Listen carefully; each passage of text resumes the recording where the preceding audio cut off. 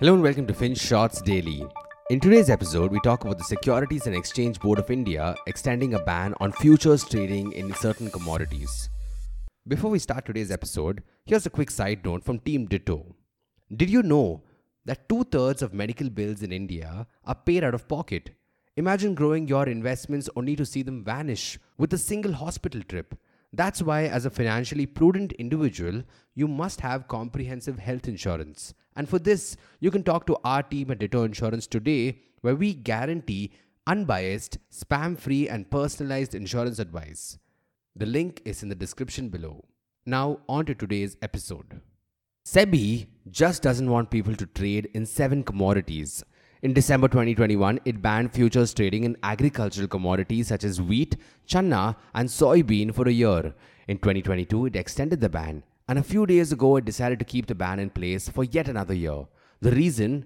To fight inflation. But wait, how does trading in futures affect commodity inflation, you ask?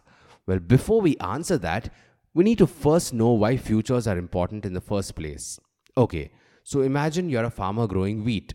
You plant the crop and it's going to take a few months before you can harvest it. You've incurred some costs of labor, fertilizers, seeds, and all of that. But now you're unsure what the price of wheat will be 4 months down the line. What if there's a bumper crop and the prices drop drastically? You just don't know. Now what you could do is find a counterparty or a buyer who fears the opposite. Someone who wants wheat in 4 months but is afraid that the price could shoot up.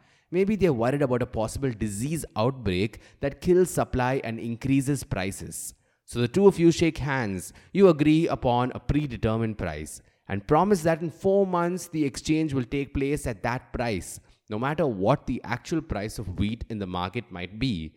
Both sides are trying to play it safe. This, folks, is a forward contract.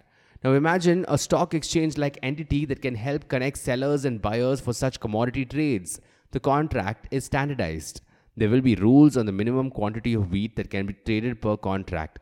There will be certain fees to be paid in case one person backs out of the contract. Stuff like that. And this is called a futures contract. So you can see why this is quite important for farmers, right? While the crop is growing and the prices fall, the futures contract could make up for potential losses. It's like an insurance for the farmer. But there's a problem that people point to. Anyone can trade in the futures market. It's not just farmers and other commodity folks who are trying to hedge their business. There could be people speculating on prices and trying to make a quick buck. They don't care about actual demand and supply dynamics. They're just speculating, and that could end up pushing prices of commodity futures higher. Now that's a problem, because when people see futures prices head north, they might hoard physical commodities in the hope of higher prices later. It could lead to profiteering, and that could stoke inflation on the ground. That makes intuitive sense, right? So you can see why SEBI has banned futures trading in these commodities for another year. They don't want speculators driving up prices. But here's the thing. We really don't have concrete evidence that these bans actually work. You see, back in 2007, the government faced a similar dilemma of rising commodity prices. They set up a committee to find an answer, and the learned folks came back with their answer. Sorry, we don't have statistical proof that trading in commodity futures stokes inflation. Yes, what made intuitive sense didn't seem to hold water in the real world. But the government didn't heed the advice of the committee back then. It banned futures trading in commodities such as chickpea and potato. The end result? Despite the ban, the prices in the markets rose.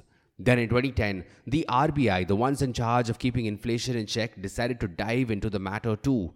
They wanted to see for themselves if there was some cause-effect phenomenon happening. So they took 5 years worth of data for a few commodities and crunched the numbers. And what did they find? Nothing conclusive. So yes, despite a study by an economic committee and then one by RBI revealing nothing useful, SEBI still went ahead with a futures trading ban again in 2021. It didn't make sense. And yet again, the ban didn't seem to help in any way. An article in BQ Prime in May 2022 looked at wheat prices, for instance, and the authors found that wheat prices, which were stable for 2 months before the ban, continued to remain stable for 2 months after that. On the other hand, prices of moong actually rose after the ban. In fact, the ban might have hurt farmers instead, and even hurt the government. How, you ask? Well, Wheat prices had surged in 2022 thanks to the Russia-Ukraine war.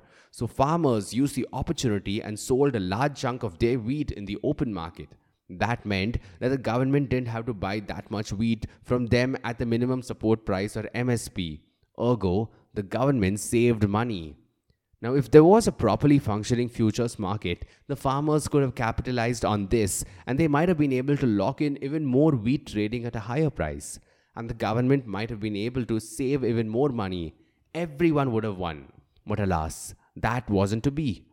And despite the ban being in place, Mint says that the retail prices of chana dal and moong dal have risen by 11% in the past year. So we're going to say that the ban didn't do full justice in 2022 either. So why on earth do we continue to impose this ban? That's something SEBI has to answer, not us. But it does seem to have political undertones, or at least that's what an official in the ministry told Mint. Elections are around the corner and they want to do whatever it takes to keep food prices in check. Even if it doesn't work, they can at least say, hey, we try to stop the darn speculators, right? Some sort of action is better than nothing. Thank you for listening to today's episode. FinShots Daily is available on a bunch of streaming platforms such as Spotify, Apple Podcasts, and Google Podcasts. So make sure you follow us on your favorite podcast streaming platform. Until next time.